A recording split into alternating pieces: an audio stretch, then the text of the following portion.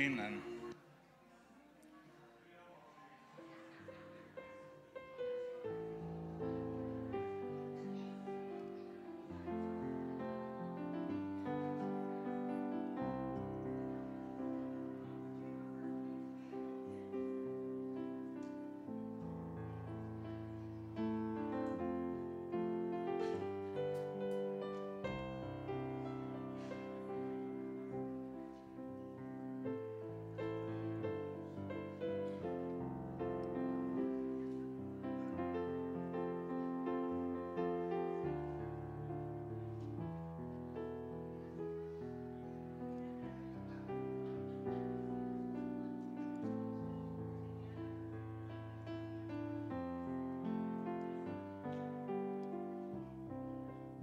well, good morning, everybody.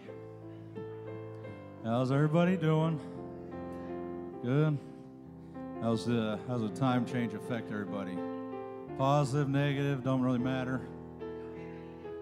Yeah, that's right. Waking up, that's right. Always makes you worry you're going to be late for church.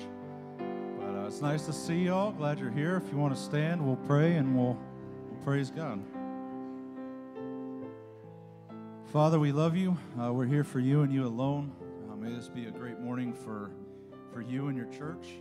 May we hear your word and praise you and grow, even in the smallest way, closer to you today, closer to each other. We thank you for all the wonderful things going on in your church right now.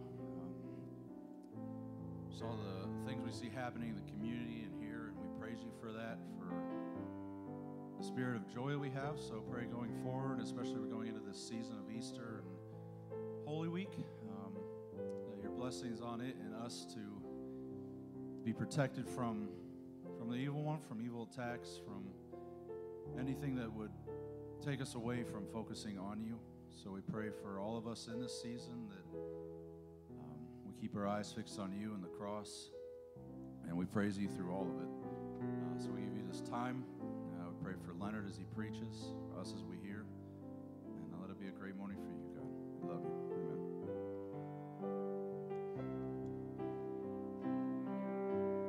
As the deer panteth for the water, so my soul longeth after thee. You alone are my heart's desire, and I long to worship thee.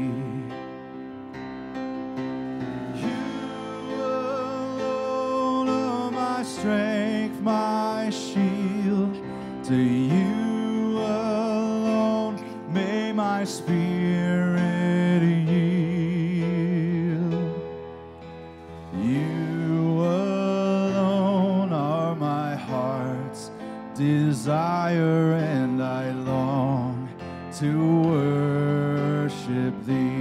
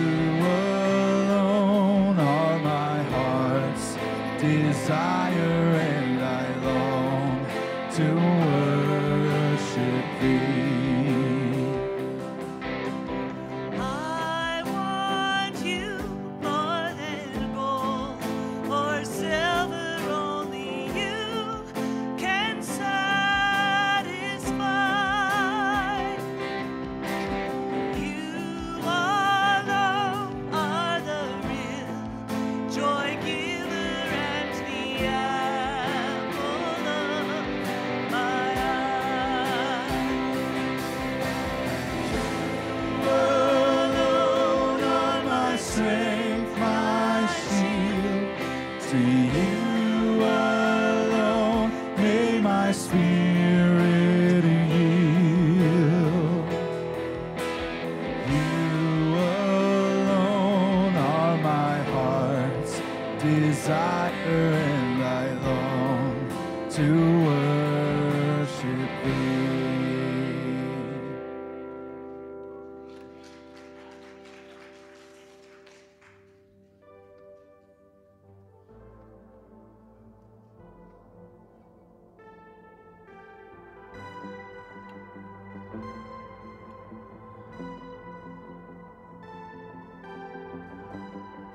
And your justice and your mercy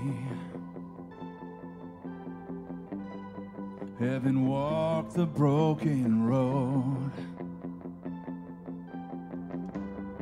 here to fight this sinner's battle, here to make my fall your own. Turn my eyes to see your face as all my fears surrender.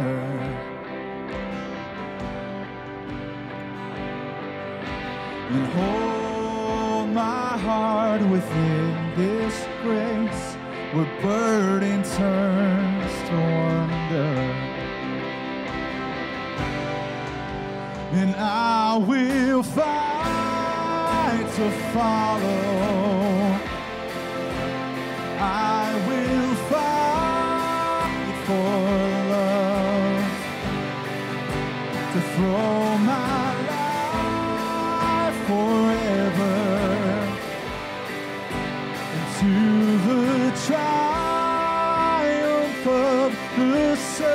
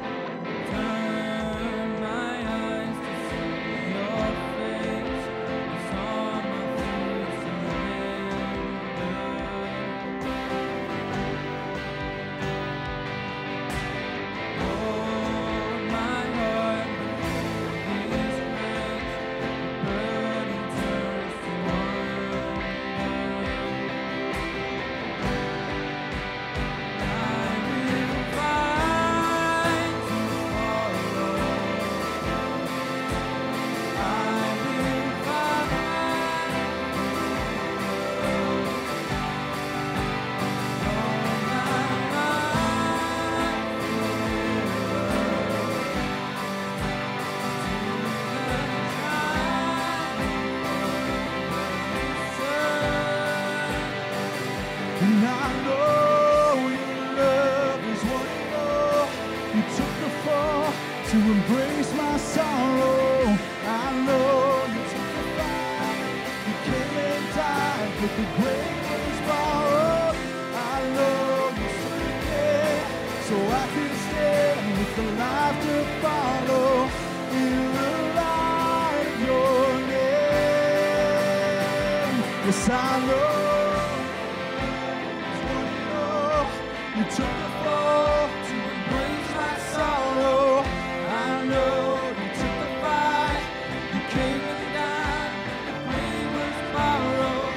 I know you stood again, so I can stand with the light to follow in the light of your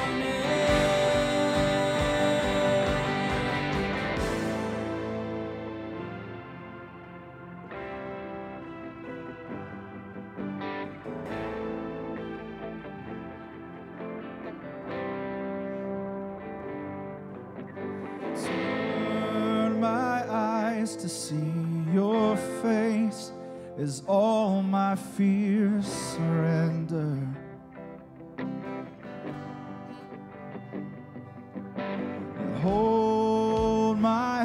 heart within this grace, where burden turns to wonder. I will fight to follow, and I will fight for love, and for my life forever, to the triumph of the sun. And I know your love has won it all. You took the fall to embrace my sorrow.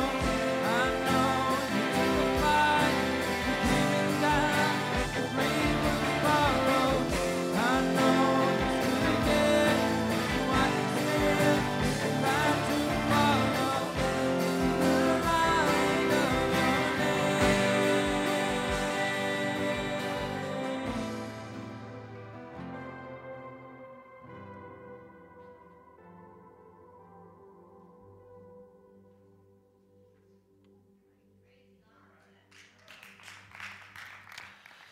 Well, thank you guys, and thanks to Caleb and Josiah for helping us out up here. I don't know if you know these guys or not, but Caleb, of course, is Miss Amy's son, but he'd just prefer to be known as just, hey, I'm just Caleb.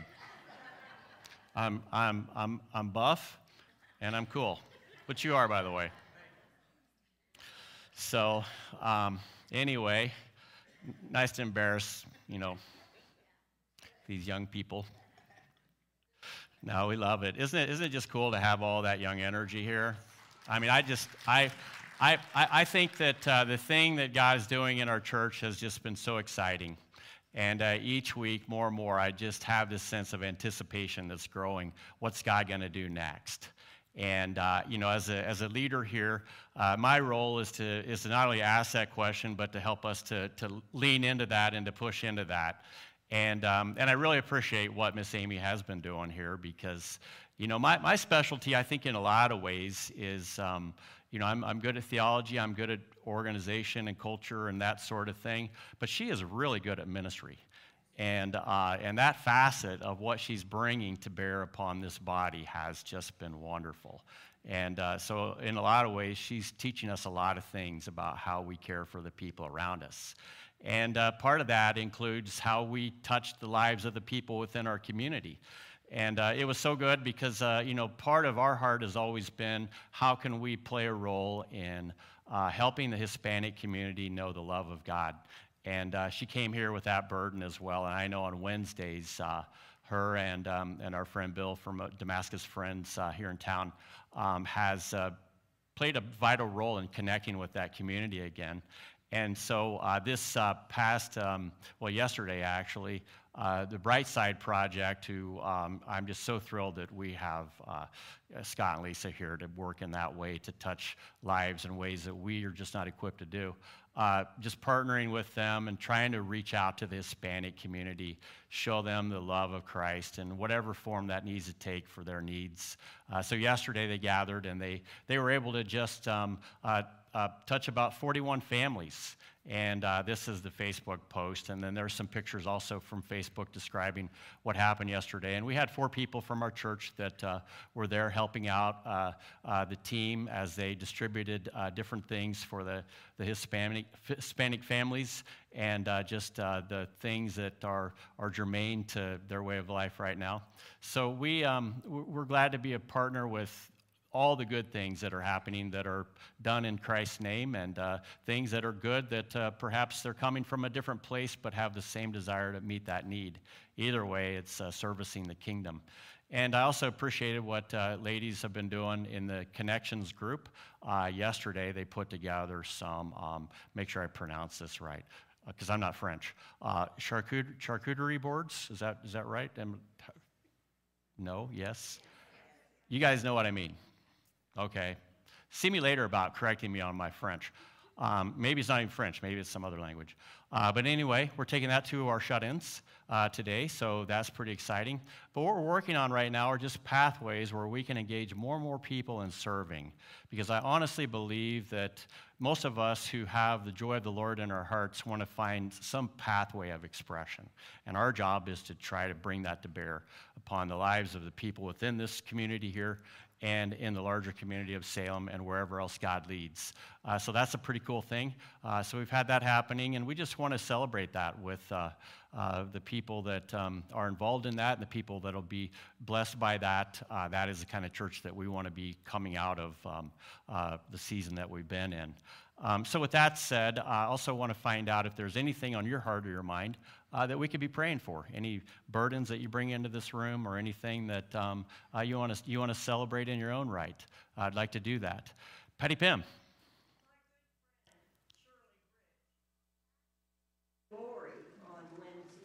Okay, well, that's a very good way to put it, because, to live as Christ and to die as to gain. Like for a year and a half. Okay. Yeah. Okay. She was more than ready to go. Yeah. Well, that's the thing about having the hope that we have. It's not something to be feared, but rather it is something that as we go through it, we know Christ is going to be with us every step of the way. Okay, anything else that's happening? Twyla. I want to thank I got one of those trays and it was really appreciated. And it was, What kind of trays were they again? Just messing with you. Don't worry. Yeah. Okay. and it was wonderful, and I thank the group and tell them Yeah. thank you. Awesome. Yeah, that's cool. Well, there's some feedback for you guys, so well done. Anything else? All right. Well, let's go ahead and pray, and then we'll get into our message time. Our Lord Jesus, we are grateful that as we gather today, we have this living hope that is inside of us, that's expressed through the songs that we have lifted before your throne and laid at your feet. And we pray that you'd find that pleasing. And we thank you, Father, that we live in that space between grace and truth, where your transformation happens, where you call us into the realities of your kingdom, and yet you know that we are not exactly a perfect fit for that, and your grace is sufficient to keep us moving forward into that place, where we grow to long for the things of you more and more, and the things that were our obsession, as the song is described so eloquently, become less and less of a priority. And we're grateful for the joy that flows out of that pursuit. And for young lives that see that, and hopefully as we who have been a little bit farther along on the timeline try to embody that more and more, they see us also just living into that reality.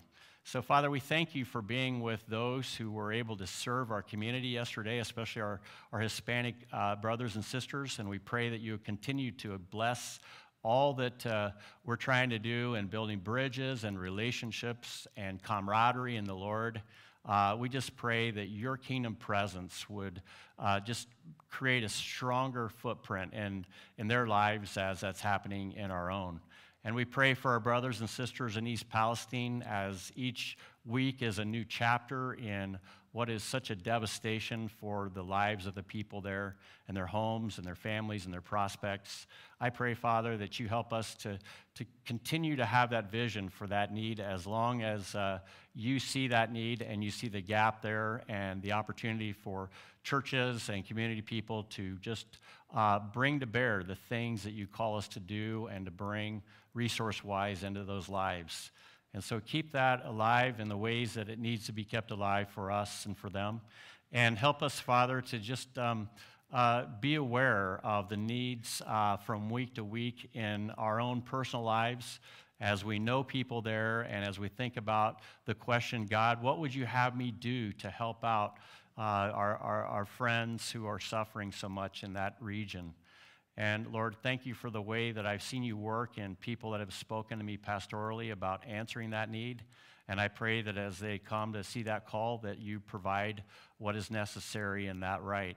And thank you, Father, for helping us to just recognize our own need and our own lack as we come more and more to realize the place that you, Lord Jesus, need to fill in the spaces of our lives that have been had a no vacancy sign for you. And God, we know that you go where you are wanted. And as we recognize our own lack, we do see that we want you more and more. And thank you for the blessing that the reality of your presence brings to bear upon our lives, our church, our community.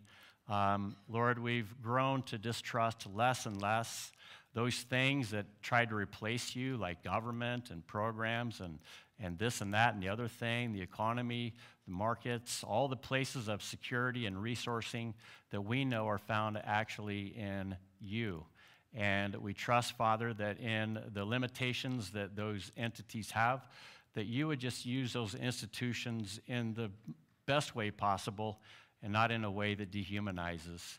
And so we thank you for governing bodies. We thank you for police officers. We thank you for people that are first responders and the role that they play to keep society healthy. We thank you, Father, for just being active in the lives of our teachers and the way that they confront challenges each day with families that have so much dysfunctionality and in many ways bureaucracy that is so heavy in the way it oppresses and limits. And Lord, I just pray that your grace would just flow into all of the teachers' lives in the surrounding community so that they can be the salt and the light and the ones who bring to bear the educational requirements to develop young, developing human beings into who they're called to be. And as we just see those things happen, we know that you have people who follow you and are part of your family in all of those places that we've mentioned. And we pray that you would just give them more and more influence to the lives of the people around them. And Father, as I share this message today, you know the substance of it. You know how, in so many ways, your Son came to defeat forces at work in the world and forces that are at work in our own hearts that keep us disconnected from you, that in so many ways cancel all the blessings that you intended for us. And we thank you, Lord Jesus, for helping us to recapture by what you've accomplished on the cross and on Resurrection Sunday. You've shown us a new way. And the tyranny of the evil one who is keeping us oppressed is no longer the burden that we have in you. And we pray, Father, that the things that are inside of us that you're working on, that you're churning up to the surface, give us the courage to name them and to replace whatever that is with the things that are good and of you. And thank you for moving in that way. And Lord, there's just so much that's so exciting that we see that we recognize are the imprint of your handiwork. And we want to be a part of that. So tune our hearts and our minds to you as we pray together the Lord's Prayer. Would you pray with me now? Our Father, who art in heaven, hallowed be thy name. Thy kingdom come, thy will be done, on earth as it is in heaven. Give us this day our daily bread, and forgive us of our debts, as we forgive our debtors. And lead us not into temptation, but deliver us from evil. For thine is the kingdom, and the power, and the glory forever. Amen. All right, well, if you have your Bibles with you or your electronic device, or if you've memorized it, or maybe you have papyri or stone tablets. I mean, I don't even know what people keep the Bible on anymore, but hopefully you just keep it somewhere in a way that you can access it and hopefully draw from the voice of the Lord as you read it. So we're going to be looking at Luke chapter 22. As you know, we've been going through this devotional on Luke 20 through 24, leading to the final weeks of Jesus and everything that he had to endure for you and I. And if you're tracking carefully, you see that there is a conflict emerging, and it's based on who's in charge and who wants to be in charge, because at the end of the day, we're going to find at the end of this, the game is going to be over, but the battles are still going to be fought. And in a lot of ways, as we just live in the wake of everything that was accomplished on Easter, we still have to wake up every day and face the challenges of the forces of evil that are at work from the outside and are at work on the inside. And as we do that, we're following the final weeks of Jesus, recognizing some things about him that help, I think, you and I to live in that victory. So in our Bibles,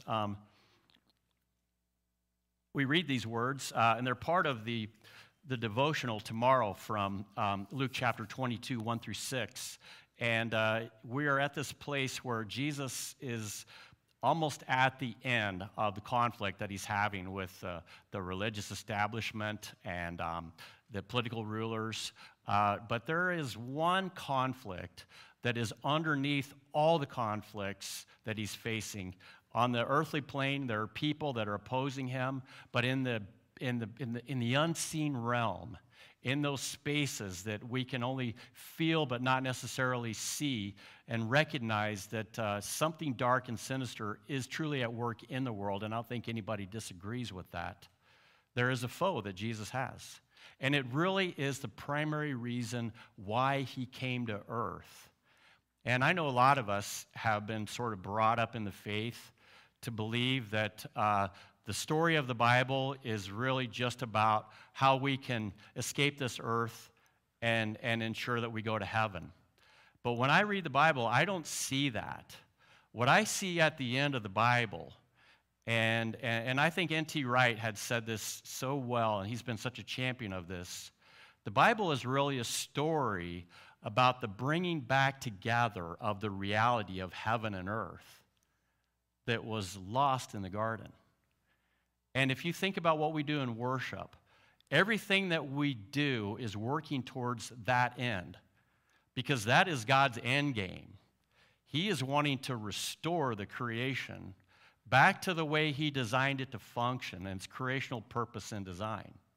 And as he does that, he calls us to follow the path of Jesus as he proclaims the kingdom reality, which in many ways is just, it's just the first fruits. It's the harbinger of the realities that will define life forever and ever. But there is one opposing reality that we all have to live with every day, and that is the presence of evil. Why bad things happen to good people. Why things happen around the world every day, so much so that we have an industry called the news that centers on the bad. And there's no shortage, is there? And it just underscores the kind of conflict that is in place, because as John writes, there is a ruler of this world. He is the prince of this world. And John said when he wrote that, there's one who claims that title, and it isn't Jesus. It is Satan. And as Satan claims that title, the last thing he wants to do is relinquish it. But the reality is, as we get past Easter, we discover something that not a lot of people are aware of. It's really good news. That Satan lost that title, and he lost that authority. But like those people that were fighting the Vietnam War months and sometimes years afterwards in certain skirmishes, or places in World War II where they're still doing battle after it's already been declared that there's a ceasefire and a truce, it's the same thing. Evil still rages on like it's going to somehow, in the end, have the last word. But we're not necessarily there yet in our story, because here, before Jesus accomplished what he did so powerfully on that bloodstained cross, there has been an escalation happening for 3 years. And it began right after Jesus' baptism, where when he was led into the desert, Satan appeared to him, and he tested him, and he tempted him, because he recognized that of all the threats that he had faced in his history of rule since the garden, this one person, Jesus, was going to be formidable. And through the course of the 3 years that Jesus was here, Satan inspired Jesus and the outcome of his kingdom rule. And what's so interesting is how Satan chose one person within the 12 people that were chosen, handpicked by Jesus to basically be mentored into the way of life that Jesus was showing them. And that one person, we know in hindsight, was Judas. And Judas was, as he was called by Jesus, he would be identified as a zealot. His belief was there would come a time when a king would arrive and he would throw the Romans and the Greeks and the Assyrians and the Persians and everybody else who's had their foot on our neck. The Messiah would come and he would set everything right again. He would reclaim the title of king once again without any foreign nation oppressing us, but rather we would live in the victory of that moment. And I really believe that he had that aspiration as a zealot. And when he saw Jesus and he recognized John the Baptist giving him credentials, and then he saw the miracles that Jesus performed, he says, I'm on board with that because I think he is going somewhere, and it's the place where I'm going. But as time went on, the way Jesus proclaimed that kingdom was a lot different than the way he expected it to unfold.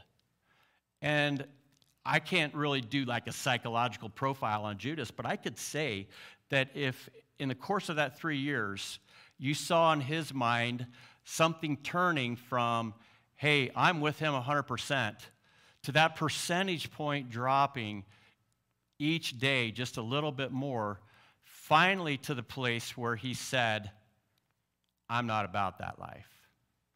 And right around that time, because this is how Satan works, he finds our vulnerability, whatever that is, and he leverages it. And what he recognized in Judas was a disillusionment about his allegiance to Jesus. And he saw basically a way to get out and to actually recoup some of his losses. And it happened right here. So it says, now the feast of the unleavened bread drew near, which is called the Passover. And if you follow the Bible, the Passover is the most important event in the history of the Bible next to creation, because it describes the exodus out of Egypt and the formation of God's people. So they celebrate it every year. And the chief priests and the scribes were seeking how to put him to death, because just imagine, even though these are religious people, don't confuse that with godly people, okay? It just means that somewhere along the way, they lost sight of the vision of who they were originally called to be. Power, maybe prestige, maybe just the fact that they got distracted. But in the end, they couldn't see God's purposes with clarity at all, and they saw Jesus primarily as a threat. And so in their mind, let's kill him and let's move on. But as they're trying to figure out how they're going to accomplish that, well, wouldn't you know it, the opportunity is served right up before them. They feared the people, so they didn't want to do the dirty work, and they were looking for somebody else to do exactly the thing that they were plotting to accomplish, and they found him. So in the next verses, we read these thoughts. Then Satan entered into Judas, called Iscariot, who was of the number of the 12. He went away and conferred with the chief priests and officers how he might betray him to them. And they were glad and agreed to give him money. So he consented and sought an opportunity to betray him to them in the absence of a crowd. So there's something going on here in the background of this great big celebration that's happening in Jerusalem. So if you imagine Jerusalem being filled normally with about 100,000 people, when Passover is happening, there's about 1 million people descending from all over the place to Jerusalem. And as they do, you know, there's all kinds of festivity happening. And in the middle of all of that chaos and crowd, these guys are plotting the elimination of this person who's been such a disruptor for them, Jesus.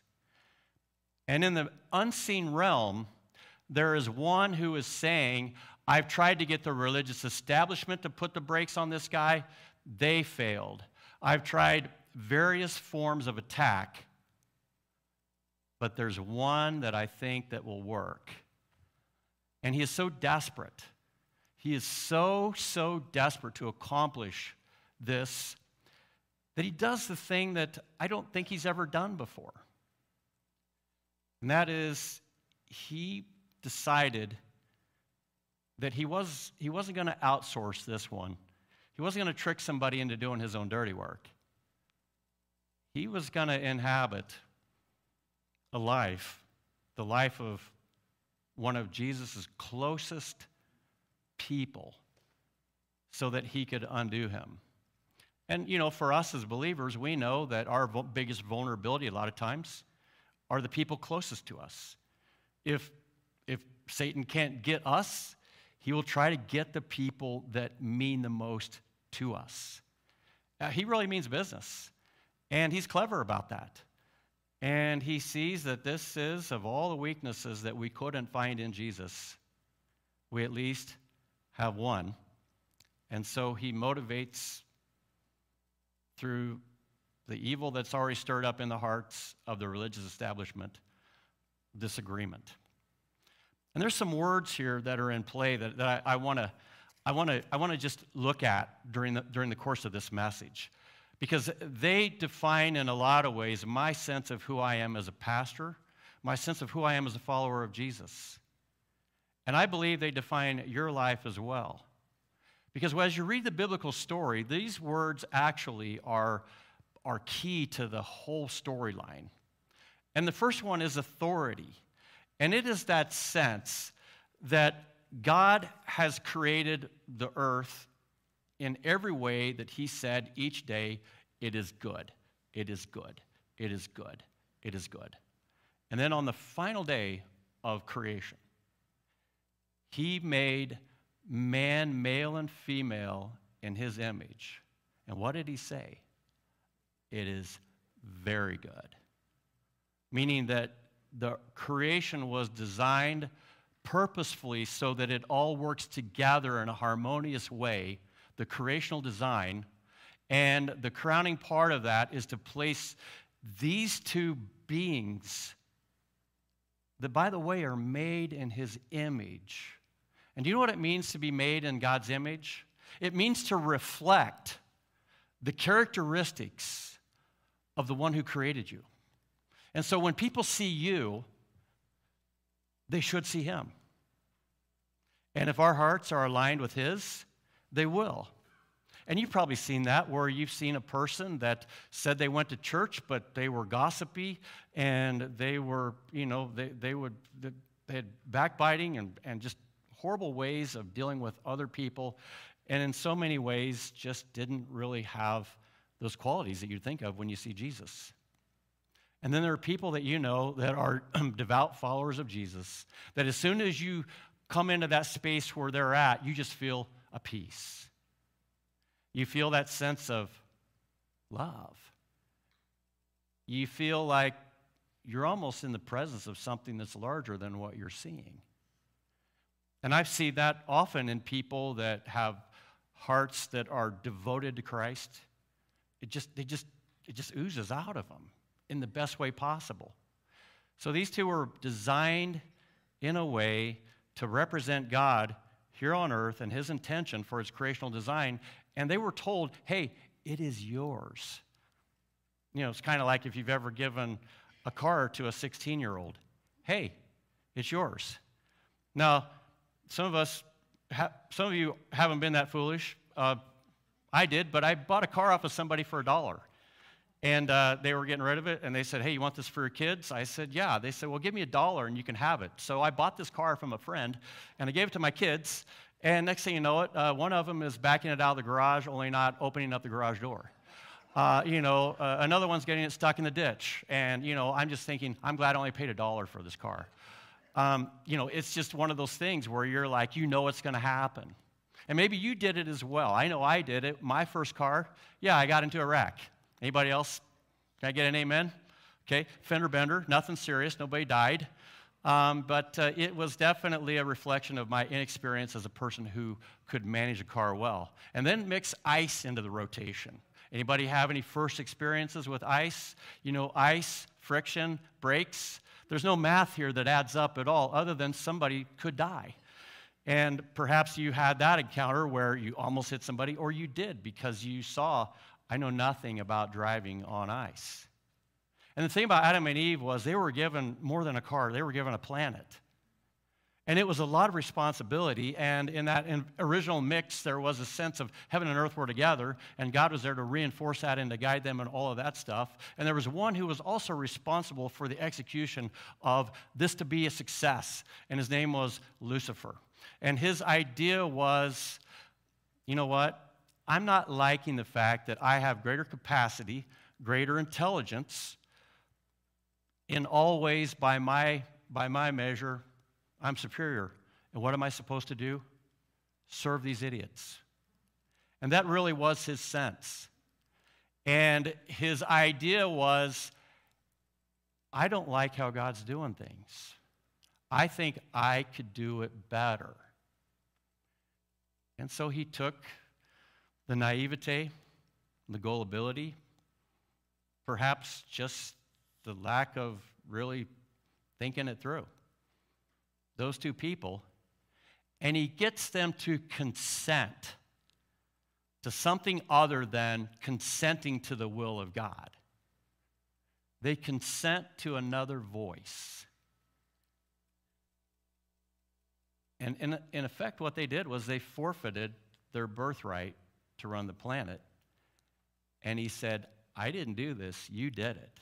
I suggested something, but you're the one who acted on it.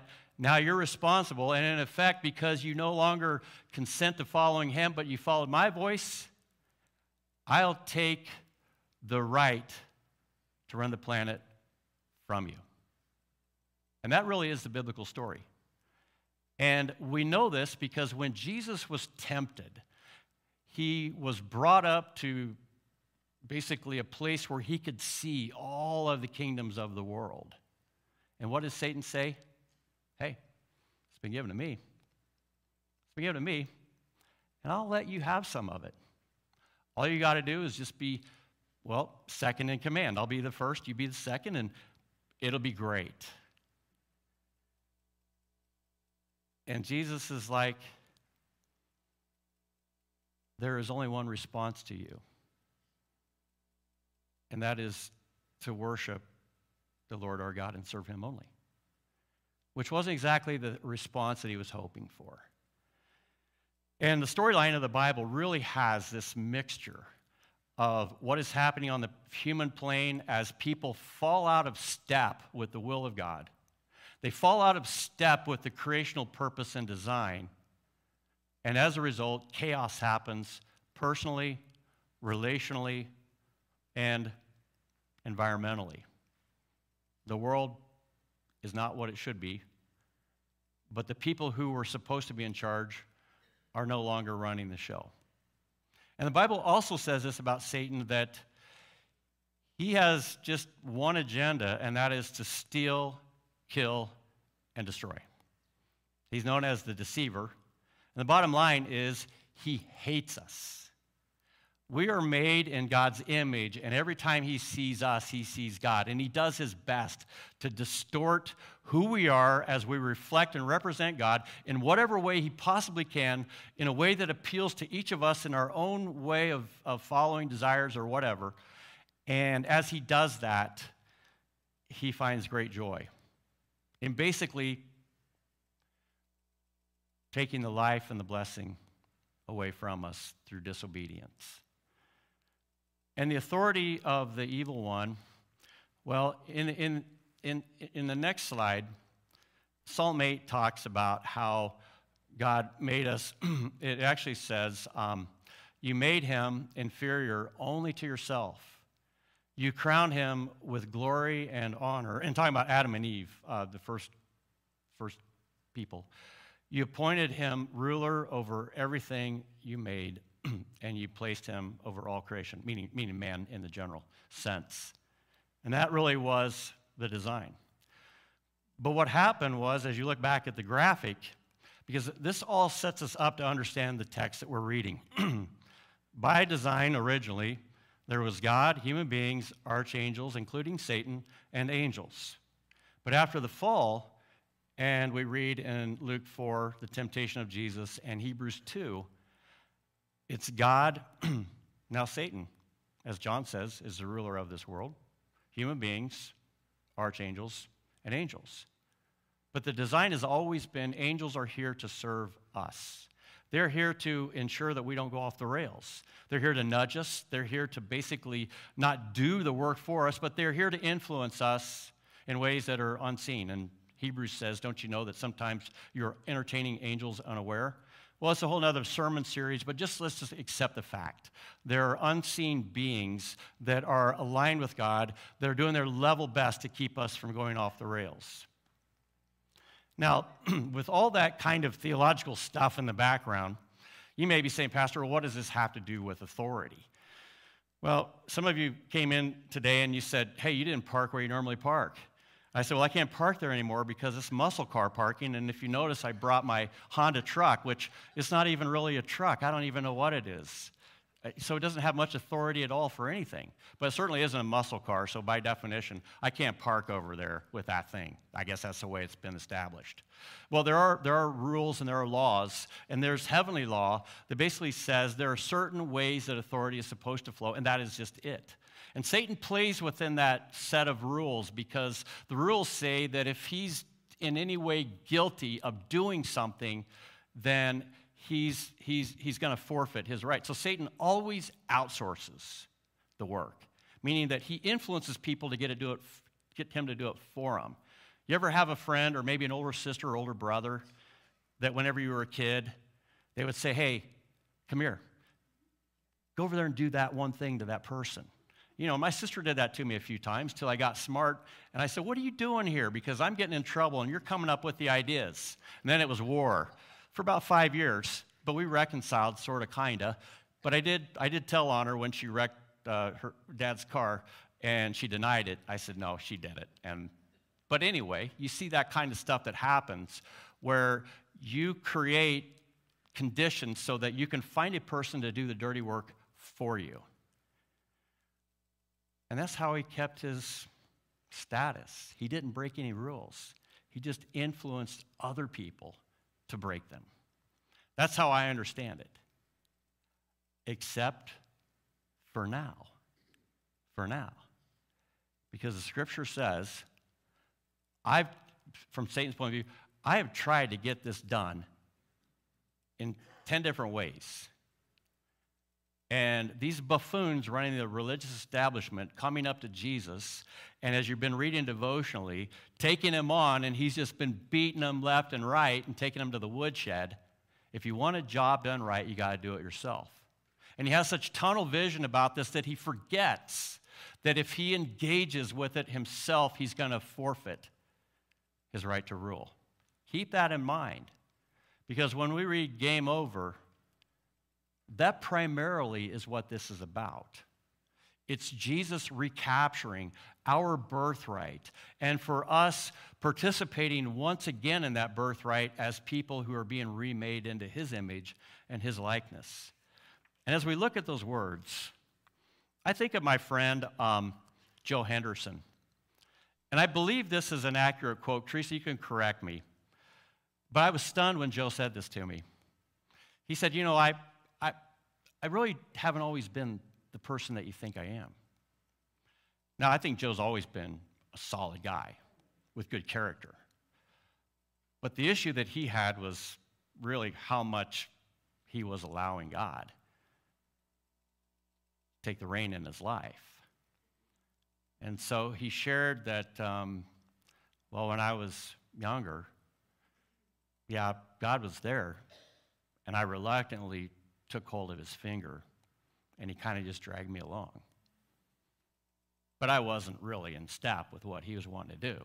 I just knew he was there and probably a resource if I really needed him. But when I saw the need to help my grandson Charlie develop his faith,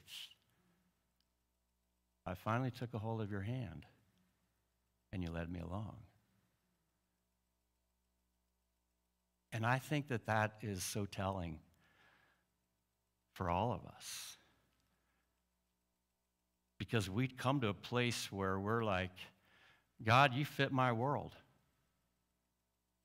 But it's my world. And then through trial, through challenges, and through, if nothing else, a vision for a young man to become who he's supposed to become, he recognized that the only way for that to be accomplished was for me to get serious about my relationship with God. And so if you remember Joe, he loved the Lord. And if you knew much about him, you knew that he was spending time on the phone with his daughters. He's praying for his Charlie now, who is working in the military overseas in pretty sketchy conditions. And he would call his daughter, Teresa didn't know that your sister and your dad were having a Bible study. He was just really discreet about it. But it was because something changed inside of him, where not just the presence of God, but the authority of God began to flow in and through his life in ways that he'd never really imagined. Things started happening inside of him because he got close to God. He basically said, God, I know you go where you're wanted, and I want you in my life, in whatever form that needs to take, so that I can influence him. And I think that's pretty cool, because there's just a lot there to take away. And as you just think about that at the ground level, we toggle back to Satan, whose agenda is completely different. And Isaiah talks about it in 14. And it says this, you were determined to climb to heaven and place your throne above the highest stars. And you thought you would sit like a king, and you said you would climb to the tops of the clouds and be like the Almighty. Meaning that God, I don't even want you close. I just want my own world by my own design. And I honestly think that when you look at temptation, for example, you start to see its pattern. It's kind of like the temptation to want my own thing, the temptation to get my own way, and the temptation to make it all about me. But I have to tell you, the creation was not designed to serve us in that way. It was designed for us to serve God and know the blessing of his creation. But the emphasis is on God. He has to be in the equation for your life and mine to work. And the world that Jesus walked into was under a different authority because people had consented to something that wasn't in order. And consent's an interesting word. And I don't know if you've ever thought about it much. I know, if it's used in the news or whatever, it's about, sex or maybe kids or something like that. But the reality is it's a legal term, and I'm not denying what I just mentioned. But in reality, it's a legal term that says it is the compliance in or approval of what is done or proposed by another. It basically says I have this sense of my own will, and I'm going to choose to follow the will of another person, meaning that there is an agreement that I'm making with them that's kind of makes me legally bound. So when you go to the hospital and they're saying, can you fill out these forms? And you're like, hey, I wasn't feeling any pain with this broken arm that had a compound fracture until you said all those forms. Could you give me a painkiller now? Because, by the time you get done, you're just thinking, I don't even know what I signed. But basically what you signed was a consent form. Because people who are serious about agreements are serious about how you agree or don't agree. And God of all people is the most serious about that. Say what you want, but when we consent to something, we are actually enabling something to have the right in our lives. Now, that's kind of legalese, and I'm not a lawyer beyond that. And I'm not, Misney who makes them pay. I'm just Leonard. But that's the way it is. And as you look at that, I think what I'm trying to drive at, if you have any takeaways from this message, it's to understand that the framework of the Bible centers on who's in control. and rightfully so. And as I've been processing this for a long time in my study of the giants and the fallen angels and all of that stuff, I like what Charles Kraft says in his book, I Give You Authority. He said, at creation, therefore, authority of several kinds was given to Adam and Eve. Authority to carry the image of God, authority to create children in God's image, authority over all of creation. All would have gone well with God over everything, humans under him and angels serving both of them, if God's enemy, Lucifer, had not succeeded in enticing Adam to misuse his authority by giving it all away.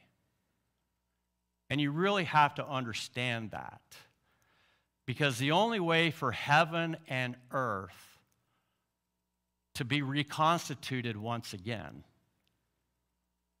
is for this issue of who's in charge to be settled. And you can't have two people in charge of one thing. Have you ever worked for somebody and one boss says do this and another boss says that? And then you get chastised because you did it the wrong way because you followed that boss? Anybody ever have that? And you're like, this is chaos. This is madness. God says, there's a way that I've created things, and it has to follow a certain order. And the only way that that can happen is for us to recognize that we're lost. And not only that, we've been deceived. We've been taught to believe a lot of things about our lives that actually, as they've played out, we've said, these don't make any sense. I'm just saying, if you lived through the 70s, you know what I'm talking about. But the fact of the matter is, when Jesus came, he did something pretty special.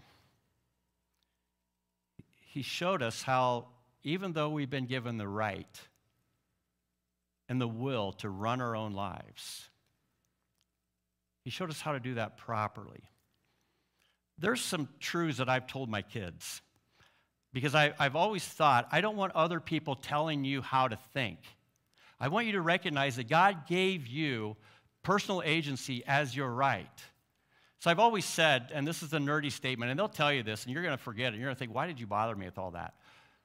But I've always said self-sovereignty is the ability to exercise agency under a given set of conditions. What does that mean?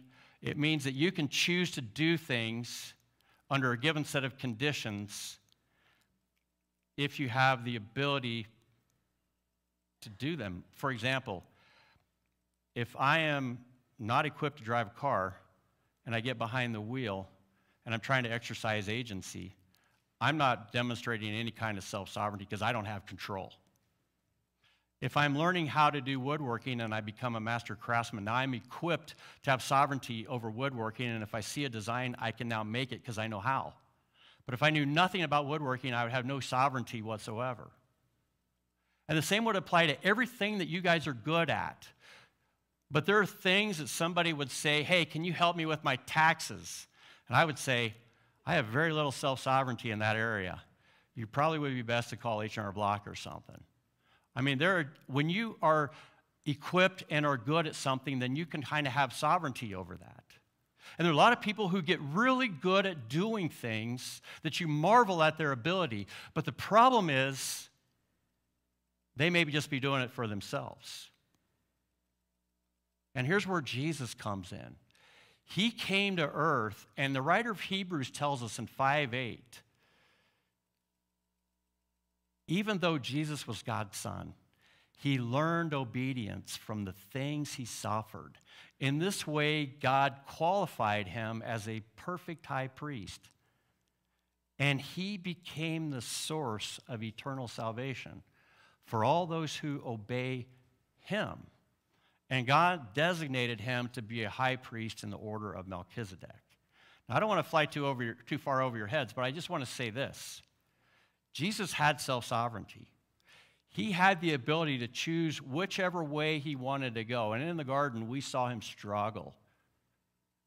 But ultimately, he said, in my suffering, I'm still going to choose the way of the Father, because the way of the Father is really the only way, because he's the one who made this world that we live in, and by design, how humanity should live under those conditions. and I'm going to follow that script. And so when he learned obedience through suffering, I think that gives him credibility. Because what if God came and he said, I'm going to be like you, but it's sort of like, you're throwing money at a problem, and then you drive your limousine around the neighborhood where the problem's happening, and then you say, hey, didn't we do good work? As opposed to, the stuff that you see happening with Brightside and our people going down there and just engaging with it. Jesus engaged with the reality of our world to a point where he suffered, and in that suffering, he showed us that in your pain, you learn to trust God because God will help you find a way. In your pain, you recognize that in the valley of the shadow of death, God is with you. And here's what I've discovered as a follower of Jesus. It is usually in pain and suffering that I hear God's voice most clearly. It's usually in pain and suffering that my willfulness tends to step aside and I say, God, help me to follow you, or help me.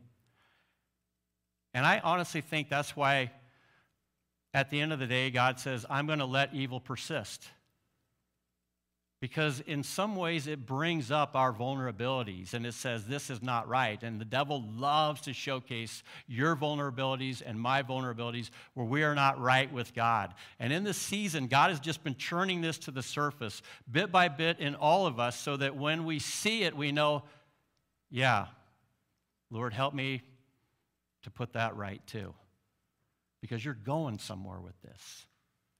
Lord Jesus, save me and help me to live like you lived. Help my self-sovereignty, which I love to learn new things and be capable of doing new things, so that as I'm equipped, I can say, I can do that, and I can do that, and I can do that. And I feel sorry for people who just spend all their time on devices and never learn how to do all kinds of stuff. They're actually reducing their self-sovereignty, where they get out into the world and they're like, I don't know how to do anything. And the devil says, gotcha. But I also feel sorry for people who learn self-sovereignty and they use it only for themselves. And then they end badly because it's only always been about them. But I love people who take their self-sovereignty, and the paradox is they learn to say, not my will, but your will, God. I want to use this for you. And that really is the life of a believer. Taking what we have and what we can do and expanding on that, but not using it for ourselves, but for him, for his community of believers. And I appreciate you guys coming up here and using that self-sovereignty for music to bless us out of obedience. That's really what God is calling us to do. And the reason why Judas, with all that training that he had, that primo opportunity to be mentored, threw it away, was because he said, not your will, but my will be done. And you know what? God is a gentleman. He believes in authority. He believes in consent. But he also, getting back to those four things, knows that Satan wants to cancel you when you go down that path. Have you ever heard of cancel culture? Wonder where that came from. Do you think God wants to cancel anybody? For God so loved the world that he canceled some and kept others? Or does he want everyone to come to a saving knowledge of who he is so that we can be right with God once again? God's not about to cancel except for Satan and those who should have known better to begin with. Jesus is on a mission to cancel him. And the only way that we can participate in that is with another word that we find called allegiance. Allegiance. God isn't saying, hey, believe in me. Like you got some idea, you've done the math, and you say, there must be a God. He is saying, believe in me as in what I do, you do. That's what belief means. It's allegiance. It means that your body and your mind and your heart and your soul are all conforming to his will and purpose. And when that happens, and what is so cool about being a pastor in this church right now is I am seeing that happen. It's a happy place for me when we all say, hey, not my will, but his will be done. And we keep our egos in check, and we ask him with sincere and hopefully humble hearts, Lord, what next? What next in me? What next out there? Because the devil is saying, I don't want you to do any of that stuff. And I'll just conclude with this sort of mega thought for a minute. My wife asked me, because there was a new show on cryptids and fairies and all that stuff, and she says, you know, what is this about? Why are everybody so fixated on all of this stuff? And my answer has been something I've been reflecting on for a long time. I honestly think that Satan uses entertainment to get us to accept things that are not the way the creation should be.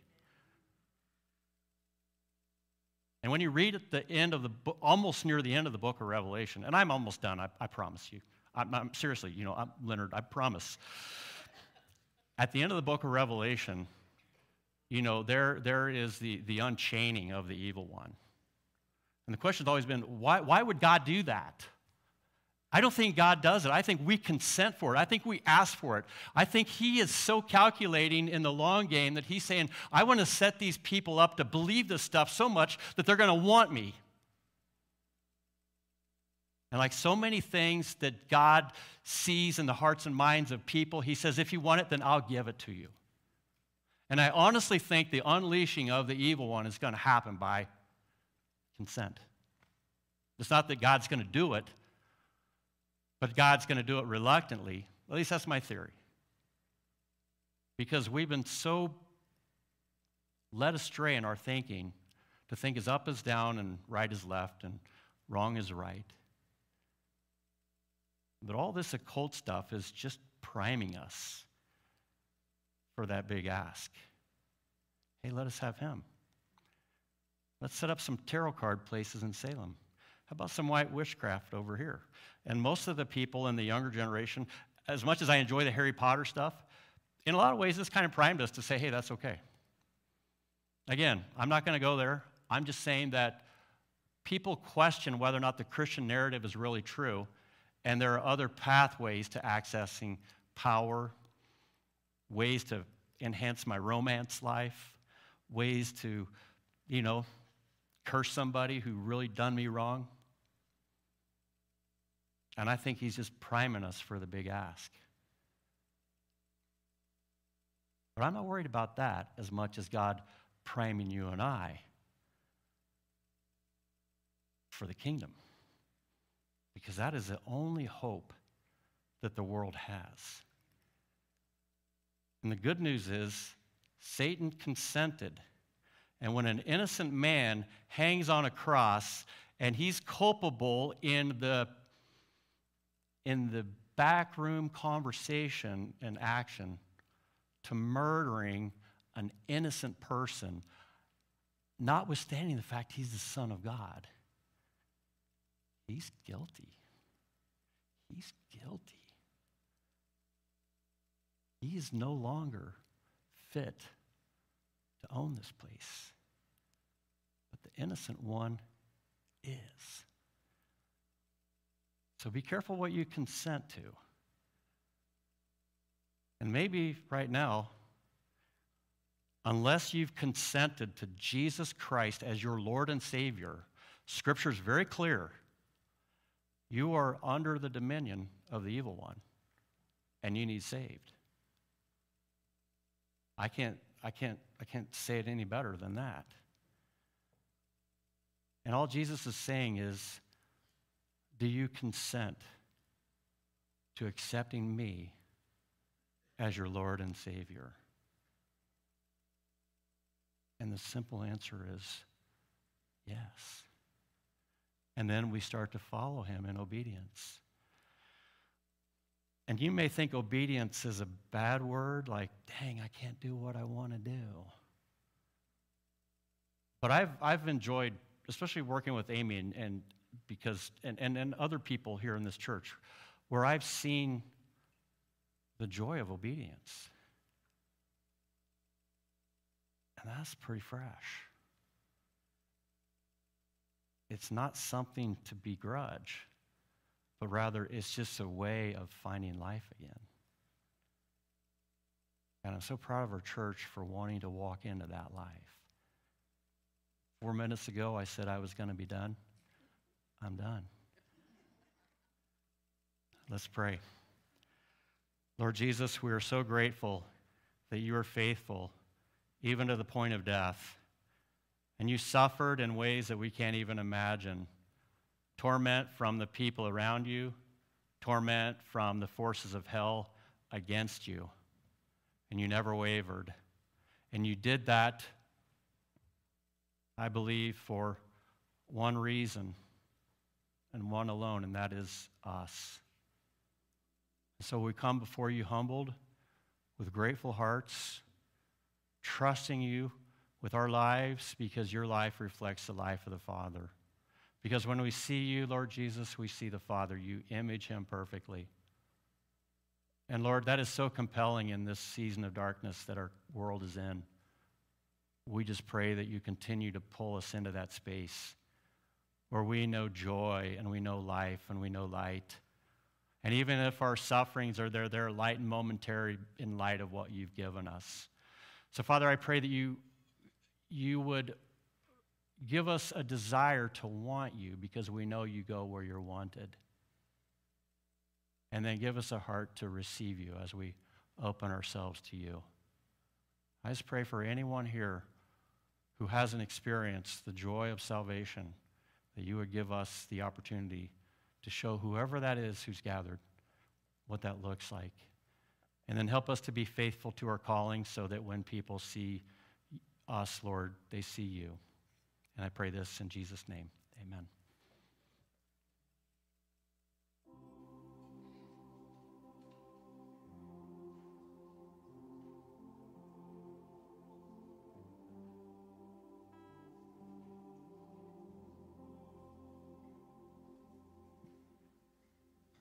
I don't know if I can add much to what Leonard says, what he told us, but I'm going to try.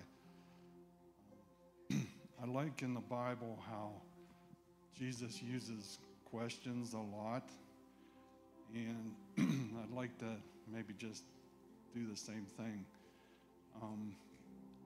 How many of you have had trials in your life?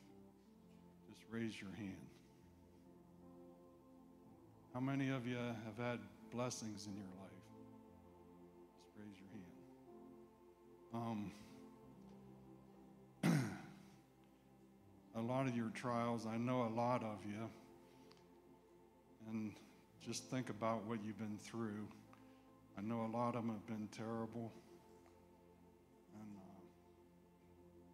we need to be there for each other through those trials, and we can also bless each other through those trials. And when you think about the trials that Jesus went through, and the frustrations and everything, pretty amazing. He let evil put him up on the cross and crucify him. And I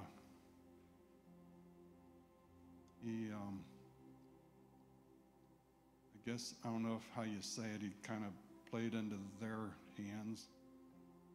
But something happened. He arose from the dead, and he showed evil who he was. And that's why we follow him. So let us pray. Dear Lord, we thank you for the blessings that you have given us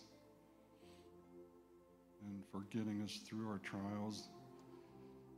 And maybe the trials make us stronger. I don't think Jesus wants a bunch of wimps. But these emblems that we're about to partake of sure reminds us of what you did for us. And that you broke your body and you shed your blood for us. And we want you by our side all the time. And we do this in remembrance of you. And I hope that we give you the honor and the glory for what you've done, and that makes us strong enough that we can go out and help your will be done. In these things we pray in your name. Amen.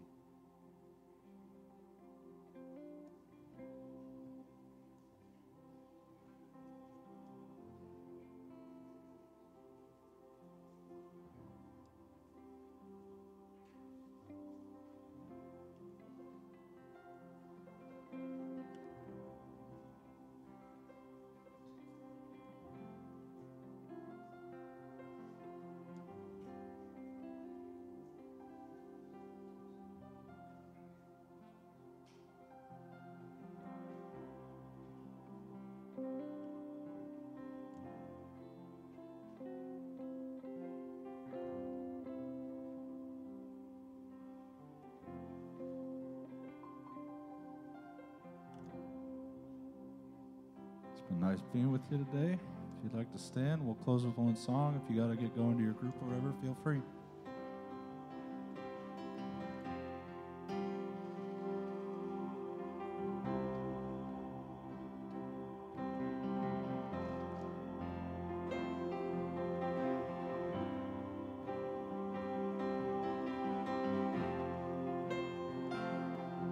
When the weight of life begins to fall, on the name of Jesus I